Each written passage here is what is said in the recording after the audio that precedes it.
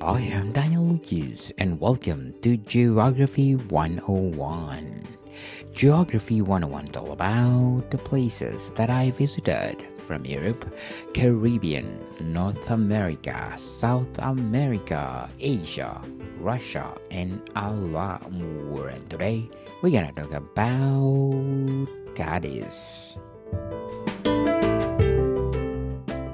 Cádiz is a city and port in southwestern Spain. It is the capital of the Province of Cádiz, one of 8 that make up the autonomous community of Andalusia. Cádiz is one of the oldest continuously inhabited cities in Western Europe. Was founded by the Phoenicians in the 18th century in the port in the Bay of Cádiz, consolidated as the main harbor of mainland Spain, enjoying the virtual monopoly of trade within the Americas until 1778. It also the site of the University of Cádiz.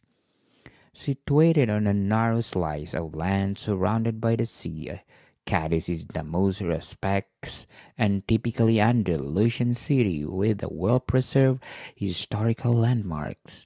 The older port of Cádiz within the remnants of the city walls is commonly referred to the Old Town, characterized by the antiquity of its various quarters.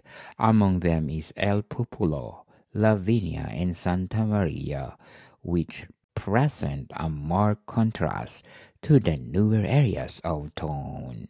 While the old city's street plan consists of a narrow winding alleys connecting large plazas, newer areas of Cádiz typically have wide avenues and more modern buildings. In addition, the city is dotted with numerous parks where exotic plants flourish, including giant trees or allegedly brought to Spain by Columbus from New World. Cádiz is a city and port in southwestern Spain. It's highly recommended to visit.